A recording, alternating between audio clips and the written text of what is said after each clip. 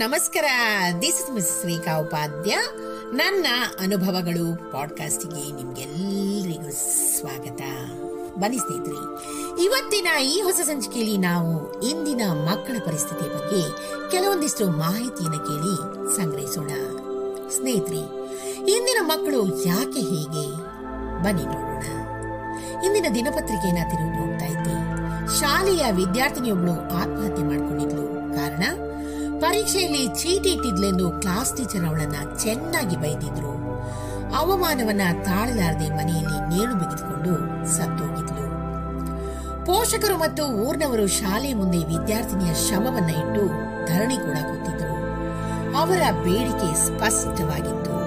ಹುಡುಗಿಯ ಸಾವಿಗೆ ಟೀಚರೇ ಕಾರಣ. ಅವ್ರನ್ನ ನಮ್ ಕೈಗೆ ಕೊಡಿ. ಬಹುಶಃ ಕೈಗೆ ಸಿಕ್ಕರೆ ಮಗುವಿನೊಂದಿಗೆ ಟೀಚರ್ ಅನ್ನು ಕೂಡ ಸಮಾಧಿ ಮಾಡೋ ಯೋಚನೆ ಇರಬಹುದು. ಸ್ವಲ್ಪ ದಿನದ ಮುಂಚೆ ಇದೇ ರೀತಿಯ ಪ್ರಸಂಗ ನಡೆದಿತ್ತು ಸ್ನೇಹಿತರೆ. ಪರೀಕ್ಷೆಯಲ್ಲಿ ಚೀಟಿ ಇಟ್ಟು ಸಿಕ್ಕಿಬಿದ್ದ ಹುಡುಗನೊಬ್ಬನನ್ನ ಶಿಕ್ಷಕಿ ಹೊರಗೆ ನಿಲ್ಲುವಂತೆ ಸೂಚಿಸಿದ್ರು. ಹುಡುಗ ನೇರವಾಗಿ ಅಪಾರ್ಟ್ಮೆಂಟ್ಗೆ ತೆರಳಿ ಕಟ್ಟಡದಿಂದ ಧುಮುಕಿ ಆತ್ಮಹತ್ಯೆ ಮಾಡಿಕೊಂಡಿದ್ದ. ಕಾರಣ, ಆತನಿಗೆ ಅದು ಸಹಿಸಲಾಗದಂತಹ ಅವಮಾನವಾಗಿತ್ತು. ಪೋಷಕರು ರೊಚ್ಚಿಗೆದ್ದು ಶಿಕ್ಷಕಿ ಮೇಲೆ ಕೇಸು ದಾಖಲಿಸಿದ್ರು. ಈ ಎರಡು ಪ್ರಕರಣಗಳಲ್ಲಿ ವಿದ್ಯಾರ್ಥಿಗಳು 10ನೇ ತರಗತಿಯನ್ನ ಕಲಿತಾ ಇದ್ರು. ಈ ಮೇಲಿನ 2 ಘಟನೆಗಳು ಅಲ್ಲದೆ ಇನ್ನು ನೂರಾರು ಘಟನೆಗಳು ನಮ್ಮ ಕಣ್ಣ ಮುಂದಿವೆ ಸ್ನೇಹಿತರೆ. 7ನೇ ತರಗತಿ ವಿದ್ಯಾರ್ಥಿಯೊಬ್ಬ ಅಪ್ಪ ಬೈದ ಕಾರಣಕ್ಕಾಗಿ ಅವಮಾನಗೊಂಡು ಆತ್ಮಹತ್ಯೆ ಮಾಡಿಕೊಂಡದ್ದು ಅದರಲ್ಲೊಂದು. ಅಮ್ಮ ಮೊಬೈಲ್ ಮುಟ್ಬೇಡ, ಓದು ಅಂತ ಹೇಳಿದ ತಕ್ಷಣ ಮಗಳು ಮೊಬೈಲ್ ಬದಿಗಿಟ್ಟು ಮೈ ಕೊಡವಿಕೊಂಡು ರೂಮ್ ಒಳಗೆ ಹೋಗ್ತಾಳೆ. ಎಷ್ಟು ಹೊತ್ತಾದ್ರೂ ಕೂಡ ಹೊರಗಡೆ ಬಾರದೇ ಇದ್ದಾಗ ಬಾಗಿಲು ತೆಗೆದು ಒಳಗ್ ನೋಡಿದ್ರೆ ಮಗಳು ನೇಣು ಬಿಗಿದುಕೊಂಡು ಆತ್ಮಹತ್ಯೆಗೆ ಶರಣಾಗಿದ್ದಾಳೆ. ಅಧಿಕೃತ ವರದಿಯ ಪ್ರಕಾರ ಪ್ರತಿ 55 ನಿಮಿಷಕ್ಕೆ ಒಬ್ಬ ವಿದ್ಯಾರ್ಥಿ ಆತ್ಮಹತ್ಯೆಗೆ ಶರಣಾಗ್ತಾ ಇದ್ದಾರೆ. ಆತ್ಮಹತ್ಯೆ ಪ್ರಕರಣ ಕಳೆದ ವರ್ಷ 7% ಹೆಚ್ಚಾಗಿರೋದು ಪ್ರಜ್ಞಾವಂತ ಸಮಾಜವನ್ನ ಕಳವಳಕ್ಕೀಡು ಮಾಡಿದೆ ಹಾಗೂ ಗೊಂದಲ ಕೂಡ ಉಂಟು ಮಾಡಿದೆ ಸ್ನೇಹಿತರೆ. ಅಭಿಮನ್ಯು ತನ್ನ 13ನೇ ವಯಸ್ಸಲ್ಲಿ ಚಕ್ರವ್ಯೂಹಕ್ಕೆ ನುಗ್ಗಿದ ಕತೆ ಕೇಳಿದ್ದೀವಿ. ಚಿಕ್ಕ ವಯಸ್ಸಲ್ಲಿ ಆತನಲ್ಲಿ ಅಷ್ಟೊಂದು ಪ್ರಬುದ್ಧತೆ ಇತ್ತು. ರಾಮ ಲಕ್ಷ್ಮಣರು ವಿದ್ಯೆ ಅರಸಿ ಅರಮನೆ ತೊರೆದು ಕಾಡಿಗೆ ಹೋಗುವಾಗ ಇನ್ನೂ ಚಿಕ್ಕ ವಯಸ್ಸಿನವರೇ ಆಗಿದ್ರು. ಅಷ್ಟೇಕೆ, ಖ್ಯಾತ ವಿಜ್ಞಾನಿ ತನ್ನ 15ನೇ ವಯಸ್ಸಿಗೆ ಪ್ರಸಿದ್ಧಿ ಪಡೆದಿದ್ದ. ಇನ್ನು ಸ್ವಾತಂತ್ರ್ಯ ಹೋರಾಟವನ್ನೇ ಗಮನಿಸಿದ್ರು ಕೂಡ ಹದಿಹರೆಯದ ಅದೆಷ್ಟೋ ಹೋರಾಟಗಾರರು ನಮ್ಮ ಚರಿತ್ರೆಯ ಪುಟವನ್ನೇ ತುಂಬಿದ್ದಾರೆ. ಹಾಗಾದ್ರೆ ಈಗಿನ ಮಕ್ಕಳ ಅವಸ್ಥೆಗೆ ಕಾರಣ ಏನು ಅಂತ ಯೋಚಿಸೋ ಪ್ರಯತ್ನ ಮಾಡಬೇಡ್ವೇ? ಖಂಡಿತ ಮಾಡಬೇಕು. ಹಿಂದೆ ನಾವು ಶಾಲೆಗೆ ಹೋಗ್ತಿದ್ದ ಕಾಲ ಈಗ ನೆನಪಾಗ್ತಾ ಇದೆ. ಸ್ವಲ್ಪ ಎಡವಟ್ಟಾದ್ರೂ ಕೂಡ ಬಾಸುಂಡೆ ಬರುವಂತೆ ಮನೆಯಲ್ಲಿ ಅಪ್ಪನ ಪೆಟ್ಟು, ಕೊನೆಗೆ ರಾತ್ರಿ ಅಮ್ಮ ಕದ್ದು ಮುಚ್ಚಿ ಎಣ್ಣೆ ಹಚ್ಚಿದ್ದು ಇದೆ. ಶಾಲೆಗೆ ಹೋದ್ರೆ ಮೇಸ್ಟ್ರ ಭಯ, ಸ್ವಲ್ಪ ತಪ್ಪಾದ್ರೂ ಬೀಳ್ತಾ ಇದ್ದ ಚಡಿಯೇಟು, ಮನೆಗೆ ದೂರು ತಂದ್ರೆ ಮನೆಯಲ್ಲಿ ಮತ್ತೆ ಪೆಟ್ಟು. ಹಾಗಾಗಿ ಶಾಲೆ ವಿಚಾರ ಮನೆಗೆ ಬರ್ತಾನೆ ಇರ್ಲಿಲ್ಲ. ಕೆಲವೊಮ್ಮೆ ಮಕ್ಕಳನ್ನ ಹೆದರಿಸ್ಲಿಕ್ಕೆ ನೀನು ಮೇಸ್ಟ್ರಿಗೆ ಹೇಳ್ತೀನಿ ತಾಳು ಅಂತ ಹೆದರಿಸಿದ್ ಬಾಯಿ ಮುಚ್ಚಿಸಿದ್ದು ಕೂಡ ಇದೆ. ಆಶ್ಚರ್ಯಕರ ಸಂಗತಿ ಅಂದರೆ ಅಂತಹ ಪರಿಸ್ಥಿತಿಯಲ್ಲೇ ಬೆಳೆದು ಬಂದ ಅನೇಕ ಮಹನೀಯರು ನಮ್ಮ ಮುಂದಿದ್ದಾರೆ ಸ್ನೇಹಿತರೆ. ವಿಶ್ವೇಶ್ವರಯ್ಯ, ಸಿ.ವಿ. ರಾಮನ್, ಗಾಂಧೀಜಿ, ಅಬ್ದುಲ್ ಕಲಾಂ, ಹೀಗೆ ಇವರೆಲ್ಲ ಹಿಂದಿನ ಪದ್ಧತಿಯಲ್ಲೇ ಬೆಳೆದು ಪ್ರಖ್ಯಾತಿ ಪಡೆದವರು. ಇತ್ತೀಚೆಗೆ ಮಕ್ಕಳ ಮೇಲಿನ ಮಮತೆ ತುಂಬಾನೇ ಅತಿರೇಕವಾಗಿದೆ. ಮಕ್ಕಳು ಕೇಳಿದ್ರೆ ಚಂದ್ರನನ್ನು ಕೂಡ ತರಲು ಚಂದ್ರಯಾನಕ್ಕೂ ನಾವು ತಯಾರಾಗಿದ್ದೀವಿ.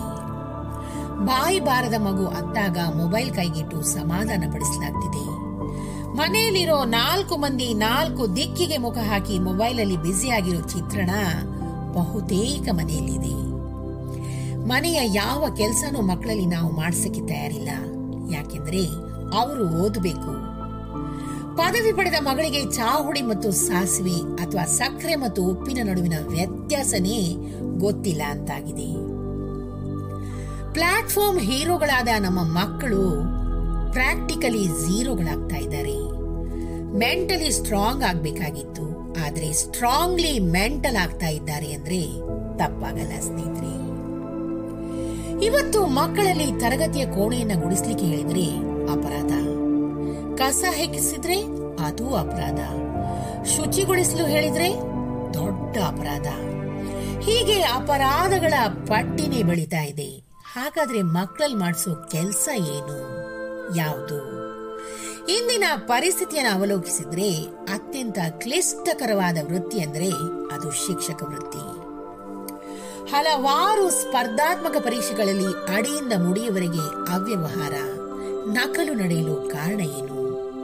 ಅದು ಶಾಲೆಯ ಪರೀಕ್ಷೆಯಲ್ಲಿ ಚೀಟಿ ಇಟ್ಟು ಬರೆದ ಪ್ರತಿಫಲನಾಗಿರ್ಬೋದು ಅಲ್ವೇ? ಪರೀಕ್ಷೆಯಲ್ಲಿ ಚೀಟಿ ಇಟ್ಟರು ಕೂಡ ಶಿಕ್ಷಕರು ಮೌನವಾಗಿರ್ಬೇಕೆಂದು ಸಮಾಜದ ನಿರೀಕ್ಷೆಯೇ? ಹಾಗಾದ್ರೆ ಪರೀಕ್ಷೆ ಅನ್ನೋ ನಾಟಕ ಯಾಕೆ?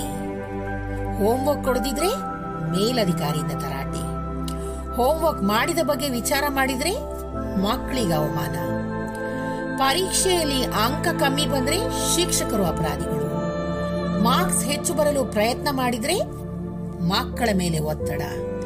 ಹೀಗೆ ಮಕ್ಕಳಿಗೆ ರಕ್ಷಣೆ ನೀಡೋ ವಿಪರೀತ ಪ್ರಯತ್ನ ಮಕ್ಕಳ ಒತ್ತಡ ನಿರೋಧಕ ಶಕ್ತಿಯನ್ನೇ ಕಸಿದುಕೊಂಡಿತಲ್ವೇ? ನನ್ನಮ್ಮ ಅಮ್ಮನಿಗೆ 14ರ ಹರೆಯದಲ್ಲಿ ಮದುವೆ ಆಗಿತ್ತು, ಅತ್ತೆಗೆ 12ನೇ ವಯಸ್ಸಲ್ಲಿ ಮದುವೆ ಆಗಿತ್ತು. ಆದ್ರೆ ಅವರು ಸುದೀರ್ಘ ಕಾಲ ಒಟ್ಟಾಗಿ ಒಂದಾಗಿ ಅದೆಷ್ಟು ಸುಂದರವಾಗಿ ಬದುಕಿದ್ರು. ಆದ್ರೆ ಪ್ರಬುದ್ಧ ವಯಸ್ಸು ಬಂದು ವಿವಾಹ ಆದ ಯುವಕ ಯುವತಿಯರು ವರ್ಷ ಪೂರ್ತಿಯಾಗೋ ಮೊದಲೇ ಡೈವರ್ಸ್ಗೆ ಅಲೆದಾಡ್ತಾ ಇಲ್ವೇ?